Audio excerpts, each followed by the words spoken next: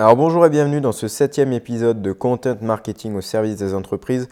Je suis Alexandre Julianella et dans cet épisode, on va scruter un peu les dessous de l'élection de Miss France 2018 et je vais surtout vous faire une étude de cas concrètement sur la communication notamment de Maëva Kou qui est donc devenue Miss France 2018 à la suite de l'élection le 16 décembre 2017 et donc concrètement, je vais vous expliquer quel a été l'enjeu de la communication sur notamment Instagram, sur le réseau social qui était le plus logique pour un concours de beauté. Je vais également vous expliquer comment elle a pu mettre en avant son identité visuelle. En même temps, c'était elle, donc il n'y a pas grand-chose de très complexe, mais ce qui était relativement intéressant dans cette étude de cas, c'est qu'elle a surtout mis en avant ses valeurs et il y a énormément de choses sur lesquelles on peut retirer des leçons, on peut même s'en inspirer. Donc je vais vous expliquer à la fin de cet épisode qu'est-ce que vous pouvez vraiment retirer de la communication qu'elle a pu faire et ce qui a aussi certainement fait balancer la balance de son côté. Donc, si vous n'êtes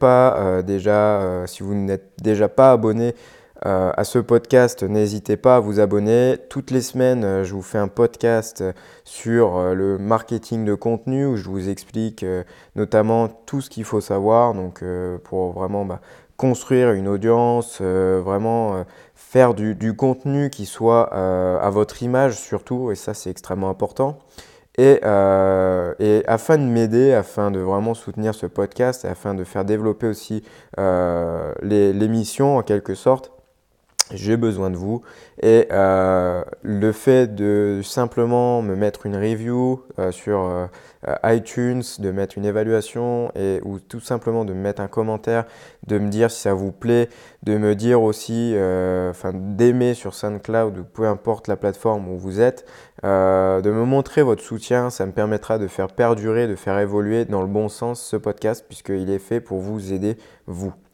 Alors, je vous ai déjà dit un peu de quoi on allait parler, donc là on va tout de suite commencer dans le vif du sujet et ce qu'on peut constater c'est que déjà, premier point qui était relativement intéressant dans la communication de Miss Nord-Pas-de-Calais 2017, c'est que elle a fait des appels à l'action très clairs, elle avait une communication très soutenue, contrairement à ses 4 dauphines en fait.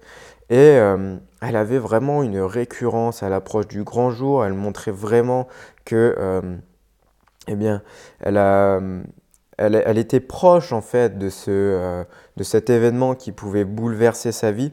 Elle a vraiment utilisé aussi son image et elle a vraiment bien su l'utiliser. Si vous allez sur son compte Instagram, vous verrez qu'il n'y a pas de fioriture. C'est vraiment bien construit. En même temps, c'est son image de marque, c'est elle, son image. Donc, elle montre aussi que elle a quand même un Instagram, enfin du moins une communication qui est quand même tournée sur le concours de beauté. Donc on voit aussi qu'elle a une certaine expérience en termes de concours de beauté, mais j'y reviendrai un petit peu plus tard parce qu'il y a quelque chose qui est relativement intéressant à soulever, notamment dans ce qu'elle a pu montrer sur son compte Instagram, puisque elle a utilisé ce que l'on appelle un biais cognitif et ça fait partie un peu de la psychologie humaine. Et j'ai trouvé ça très intelligent de sa part. Donc voilà, j'y reviendrai un petit peu plus tard dans ce podcast. Donc comme je vous l'ai dit, elle avait vraiment une récurrence à l'approche du grand jour et ça c'est extrêmement important parce que ça lui permettait de ne pas se faire oublier de la part de son audience. Ça lui permettait aussi de montrer qu'elle était là, elle était bien présente, qu'elle était prête. Que voilà quoi, elle avait vraiment envie de partager aussi avec les personnes qui l'avaient soutenue dès le départ. Elle a également montré un peu les coulisses des présélections, notamment si vous allez sur son compte Instagram, encore une fois, vous allez voir un peu les préparations à certaines chorégraphies. Elle a montré aussi sa robe de présélection quand elle était dans le couloir, etc. Donc, elle a vraiment partager un maximum de choses et pourtant dans un laps de temps relativement court. Elle n'a pas fait énormément on va dire de posts Instagram auparavant. Si vous allez sur son compte, elle a que 57 posts, mais elle approche en fait de la sélection et dès qu'elle avait besoin en fait du soutien des personnes, eh bien elle le montrait. Elle le montrait et elle faisait cet appel à l'action. Elle ne sous-entendait pas en fait qu'elle avait besoin des gens, elle le disait clairement. Elle disait « j'ai besoin de vous, votez pour moi, c'est vous qui allez m'élire et j'ai besoin de vous ». Elle ne disait pas comme certaines Miss, alors je ne sais plus vraiment lesquelles c'est, je suis en train de regarder en même temps. Voilà, ce soir je m'en remets à vous. Enfin bon, voilà, c'est pas très clair ou alors faites-moi le plus beau cadeau pour mon anniversaire. Donc ça c'était Miss Île-de-France. Donc concrètement, c'était pas très clair et c'est pas non plus ce qui donne le plus envie de voter. Concrètement, si vous montrez que vous êtes honnête aussi envers les personnes qui vont soit vous regarder, soit vous écouter ou vous lire, en l'occurrence, parce que là, malgré que ça soit des posts Instagram et des photos, il y avait quand même un message écrit à chaque fois. Donc ça, j'y reviendrai un petit peu plus tard, mais concrètement, sur tous ces posts, elle avait vraiment cet appel à l'action qui était extrêmement important. Et ça a vraiment joué en sa faveur, je pense. Ensuite, ce qui était relativement intéressant, c'est qu'elle a montré, comme je vous l'avais dit, qu'elle avait vraiment cette image de Miss. C'est-à-dire qu'elle avait fait des concours de beauté auparavant. Et elle a pu montrer qu'elle avait cette expérience, qu'elle avait cette légitimité. Elle avait fait l'élection de Miss PEL en 2016, ensuite elle a fait Miss Nord-Pas-de-Calais en 2017. Bref, elle avait déjà 2 ans d'expérience quand même dans le domaine de concours de beauté. Mais ce qui était encore plus intéressant là-dedans, c'est que du coup, elle a pu soulever cette preuve sociale. Elle s'est construite une preuve sociale, pas par le chiffre, mais par le fait qu'elle était légitime. Par le fait qu'elle portait justement je sais pas comment on appelle ça, mais ce foulard, cette écharpe un peu de Miss, et que du coup, elle était peut-être la plus apte à devenir Miss France 2018, parce qu'elle montrait qu'elle avait déjà 2 ans d'expérience derrière, et souvent, et c'est surtout le comportement des Français, c'est que concrètement, on assimile surtout un peu un costume, du moins un uniforme par exemple, à une légitimité. Si vous trimballez dans la rue avec un uniforme de policier ou de gendarme ou de militaire, les gens vont vous respecter. Parce que avec cet uniforme, vous inspirez le respect, vous inspirez la confiance et vous inspirez aussi l'autorité. Avec l'écharpe, ce que Miss France, du moins ce que Maëva Cook, donc Miss Nord-Pas-de-Calais, maintenant Miss France 2018, a fait, c'est qu'elle a montré qu'elle avait déjà la prestance, déjà l'expérience de pouvoir porter l'écharpe de Miss France 2018. Et ça lui a permis d'avoir cette légitimité, c'était extrêmement important. Après, ce qu'on peut soulever également dans le fait qu'elle ait déjà fait les élections de Miss PEL, etc., c'est qu'elle a montré qu'elle était ambassadrice vraiment de sa région et qu'elle a vraiment montré elle appartenait à sa région. Ce qui a pu soulever un sentiment d'appartenance, c'est que les gens l'assimilaient tout de suite à la région Nord-Pas-de-Calais. Il y avait ce biais cognitif qui était mis en avant, qui est le tribalisme, mais j'y reviendrai un petit peu plus tard où je vous expliquerai plus concrètement en quoi consiste ce biais cognitif, donc qui est le tribalisme. Et là, on rentre un petit peu plus dans la psychologie humaine, mais c'était quand même quelque chose qui était relativement intéressant parce que elle a construit vraiment son image de marque autour d'elle, ce qui était relativement logique. Jusque-là, je ne vous apprends rien, mais ce qui était soulevé et ce qui était relativement intéressant, c'est qu'elle a montré qu'elle avait déjà une expérience un peu dans le mannequinat, dans la photo et surtout dans les concours de beauté. Donc ça la mettait vraiment en place de favorite pour un concours de beauté comme Miss France 2018. Donc concrètement, son image de marque, elle a très bien, son identité visuelle, elle a très bien construite et ça lui a permis vraiment d'avoir une légitimité, d'avoir vraiment une image forte et une image d'ambassadrice. Ensuite, comme je vous l'ai dit, elle a certes fait des posts photos, ce qui est jusque-là basique. Vous allez voir même sur les pages Facebook, etc. C'est des photos. En même temps, on pourrait s'inquiéter si une Miss France ne met pas de photos. Donc bon, je vais pas dire que ça serait inquiétant, mais une Miss France doit montrer son visage. Donc c'est logique. Jusque-là, c'est logique, mais ce qu'elle a pu montrer aussi, c'est qu'elle a mis en avant ses valeurs par le texte. Elle avait toujours un texte plus enrichi de remerciements et de partage avec son audience.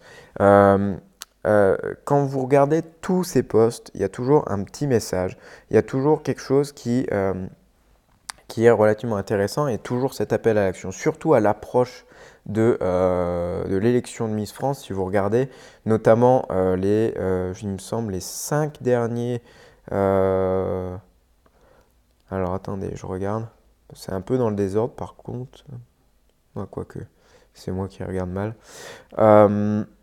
Voilà, surtout les 5 derniers posts avant que vous la voyiez avec la couronne. Je ne sais pas après quand est-ce que vous allez écouter ce podcast, mais concrètement, les 5 posts avant que vous la voyiez avec Alicia qui lui remet la couronne, eh bien en fait, vous voyez qu'elle elle montre toujours cet appel à l'action. Alors je vais vous lire concrètement ce qu'elle met, par exemple le jour J. Jour J, voilà, avec des petites étoiles et tout. Bon, après c'est assez girly, mais elle met après, sachez que je compte donner le meilleur de moi-même ce soir. Donc voilà, encore une fois, c'est vraiment pour son image, mais elle explique aussi que voilà, je vais avoir besoin de votre soutien pour espérer aller plus loin, le plus loin possible.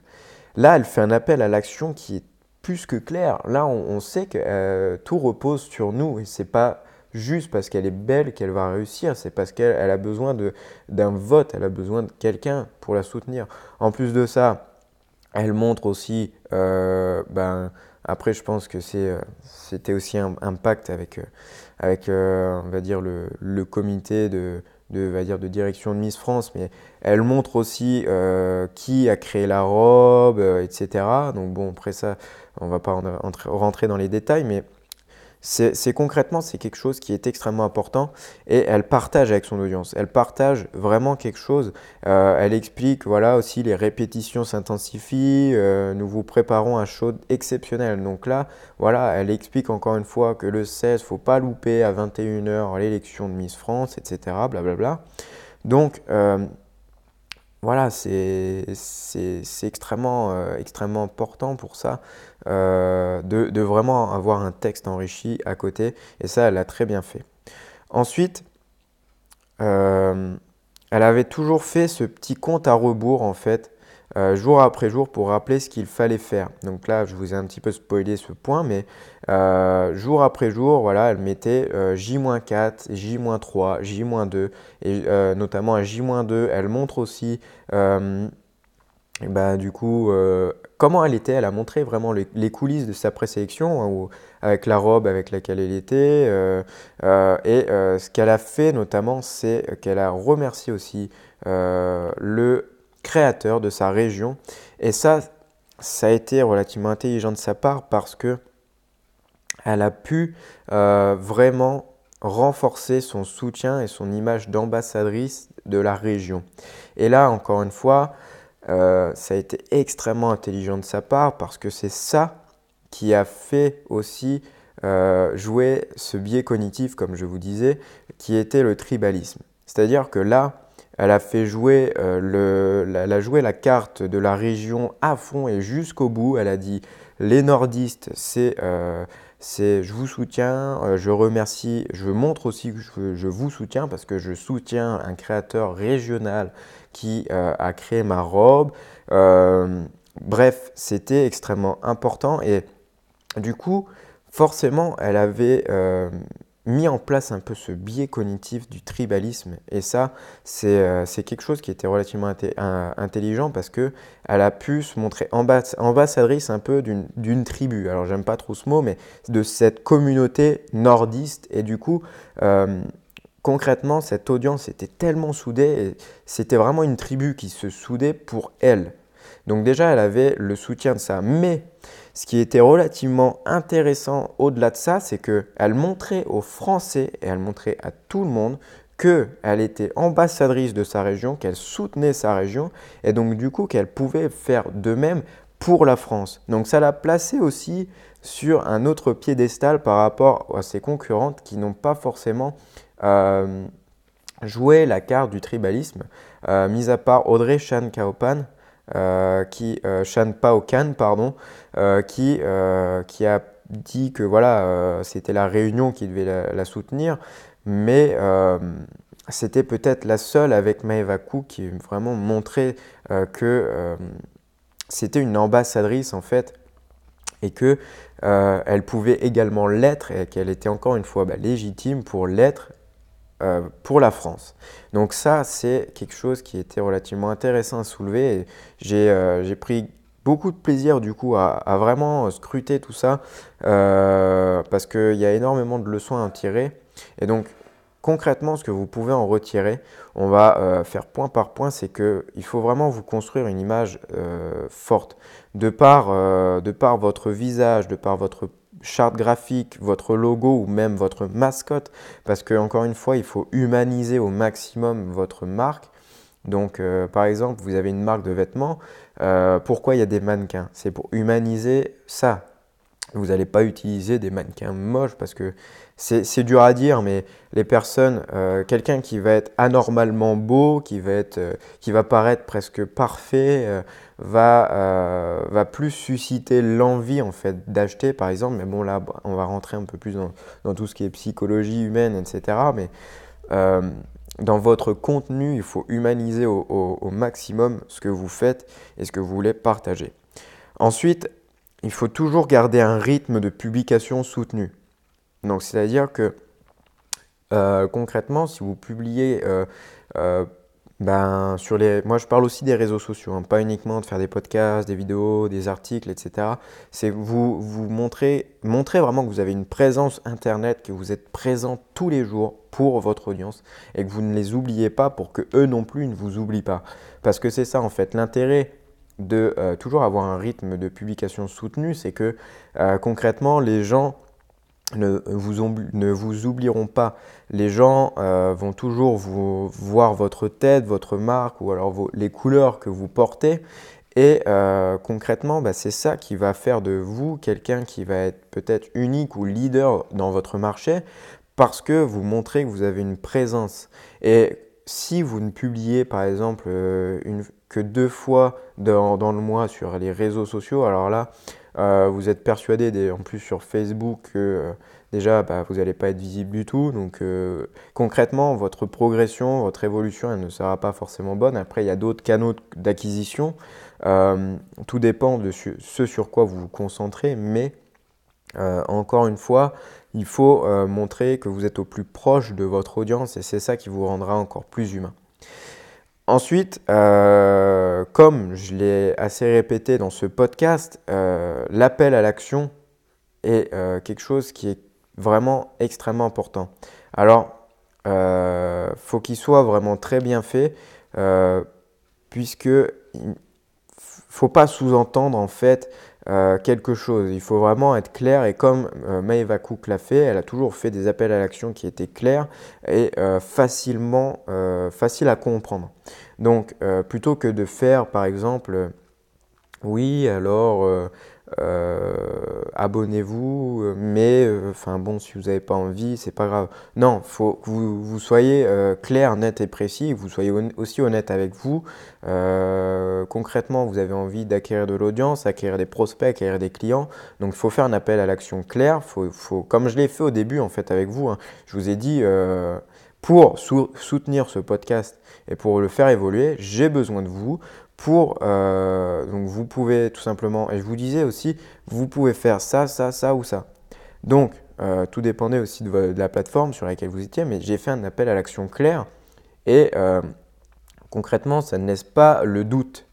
Donc, c'est extrêmement important aussi que vous fassiez de même dans vos contenus, que ce soit même sur des publications Facebook, sur Instagram, sur Twitter, partout où vous communiquez, c'est la base parce qu'un appel à l'action, ça va vous placer un peu comme quelqu'un qui ne va pas donner un ordre, mais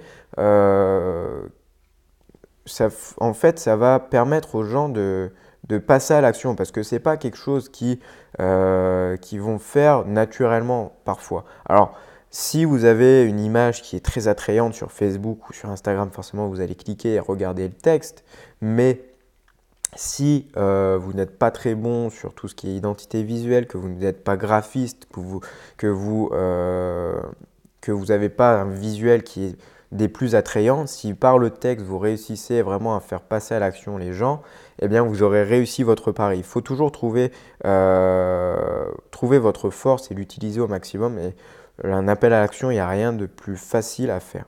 Ensuite, donc comme je l'ai dit, ce qui est relativement intéressant, c'est d'utiliser le biais cognitif comme le tribalisme. Et ça, le tribalisme, c'est extrêmement important parce que c'est ça qui va souder des communautés, c'est ça qui va vraiment souder cette tribu. Moi, j'ai plusieurs exemples en tête et bon, je pense que certains d'entre vous connaissent Thibaut InShape lui, il a très bien utilisé ce biais cognitif qui est le tribalisme puisque en fait, il a ce hashtag TeamShape. En plus de ça, il a son image de marque TeamShape. Donc, tout le monde s'identifie à la TeamShape parce qu'ils aiment Thibaut InShape. Ok? Donc, concrètement, c'est quelque chose qu'il faut faire aussi pour vous parce que s'il n'y a pas un point d'ancrage entre vous, votre marque et votre cible, eh bien en fait ça va être compliqué de faire la connexion entre ces trois points. J'imagine que vous et votre marque, vous êtes en lien, mais si la marque et l'audience, votre cible, n'est pas corrélée avec les valeurs, etc., eh bien ça va être compliqué de vraiment avoir une communauté forte. Et ça, c'est compliqué aussi, hein. C'est sur le long terme que ça se met en place parce que s'il n'y a qu'une seule personne, ce n'est pas une tribu. Il faut vraiment qu'il y ait une meute, il faut vraiment qu'il y ait des gens qui soient là, qui soient porteurs de votre projet aussi. Et par exemple, avec mon associé, là, avec Vincent, on est en train de mettre en place quelque chose où on a vraiment réfléchi à tout ça. On met en place un projet où on a réfléchi à vraiment des valeurs fortes sur lesquelles les gens vont vraiment s'identifier. D'autres ne s'identifieront pas là-dessus et vont certainement être en désaccord avec nous, mais c'est pas grave parce qu'on veut vraiment que ce soit clair pour notre cible et que ce soit clair pour les gens auxquels on s'adresse.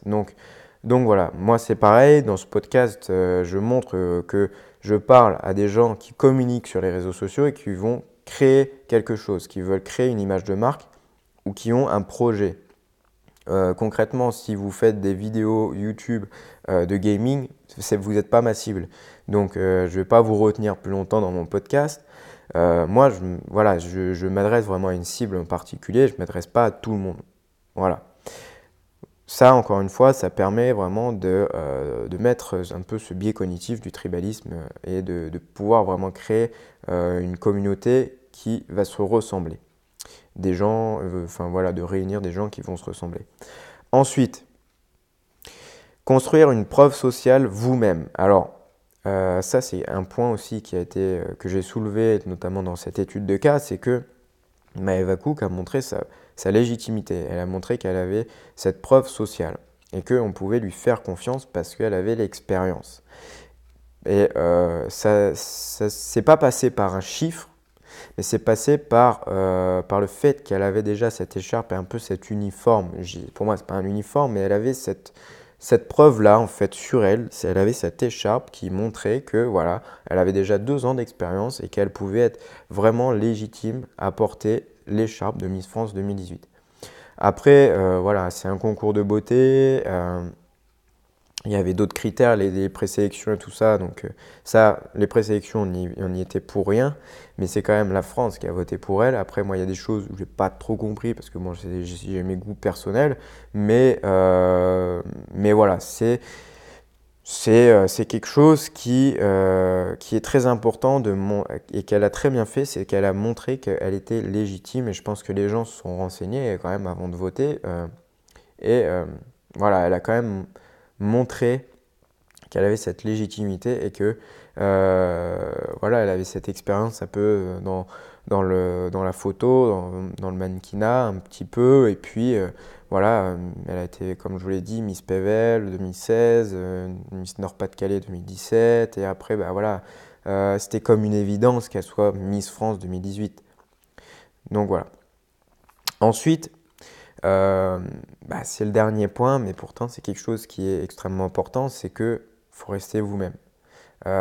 Plus vous allez paraître naturel, plus vous allez paraître vrai, plus les gens vont s'identifier à vous, plus les gens vont vraiment se reconnaître à travers vos conseils, à travers ce que vous allez partager avec eux. Et donc c'est ça qui va vraiment aussi vous permettre de souder cette communauté.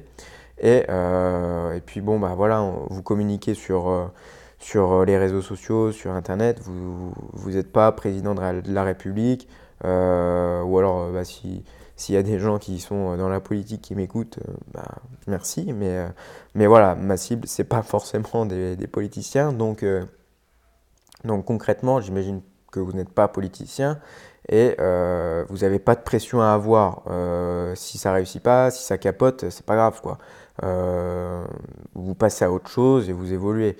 Faut pas que vous dites que il faut être extrêmement professionnel, qu'il faut faire le truc le plus parfait du monde. Encore une fois, si vous êtes vous-même, c'est ça aussi qui est le plus recherché. C'est aussi pour ça que les réseaux sociaux deviennent vraiment des plateformes qui sont vraiment, qui portent aussi ce que la société souhaite vraiment avoir. C'est que maintenant les médias télé n'ont plus vraiment le même impact que les médias sociaux, que YouTube ou qu'Internet au global. Parce que les gens recherchent un petit peu plus d'authenticité, recherchent un peu plus de naturel et vraiment du partage. Donc voilà, ne vous prenez pas la tête, n'essayez pas de faire un truc qui soit...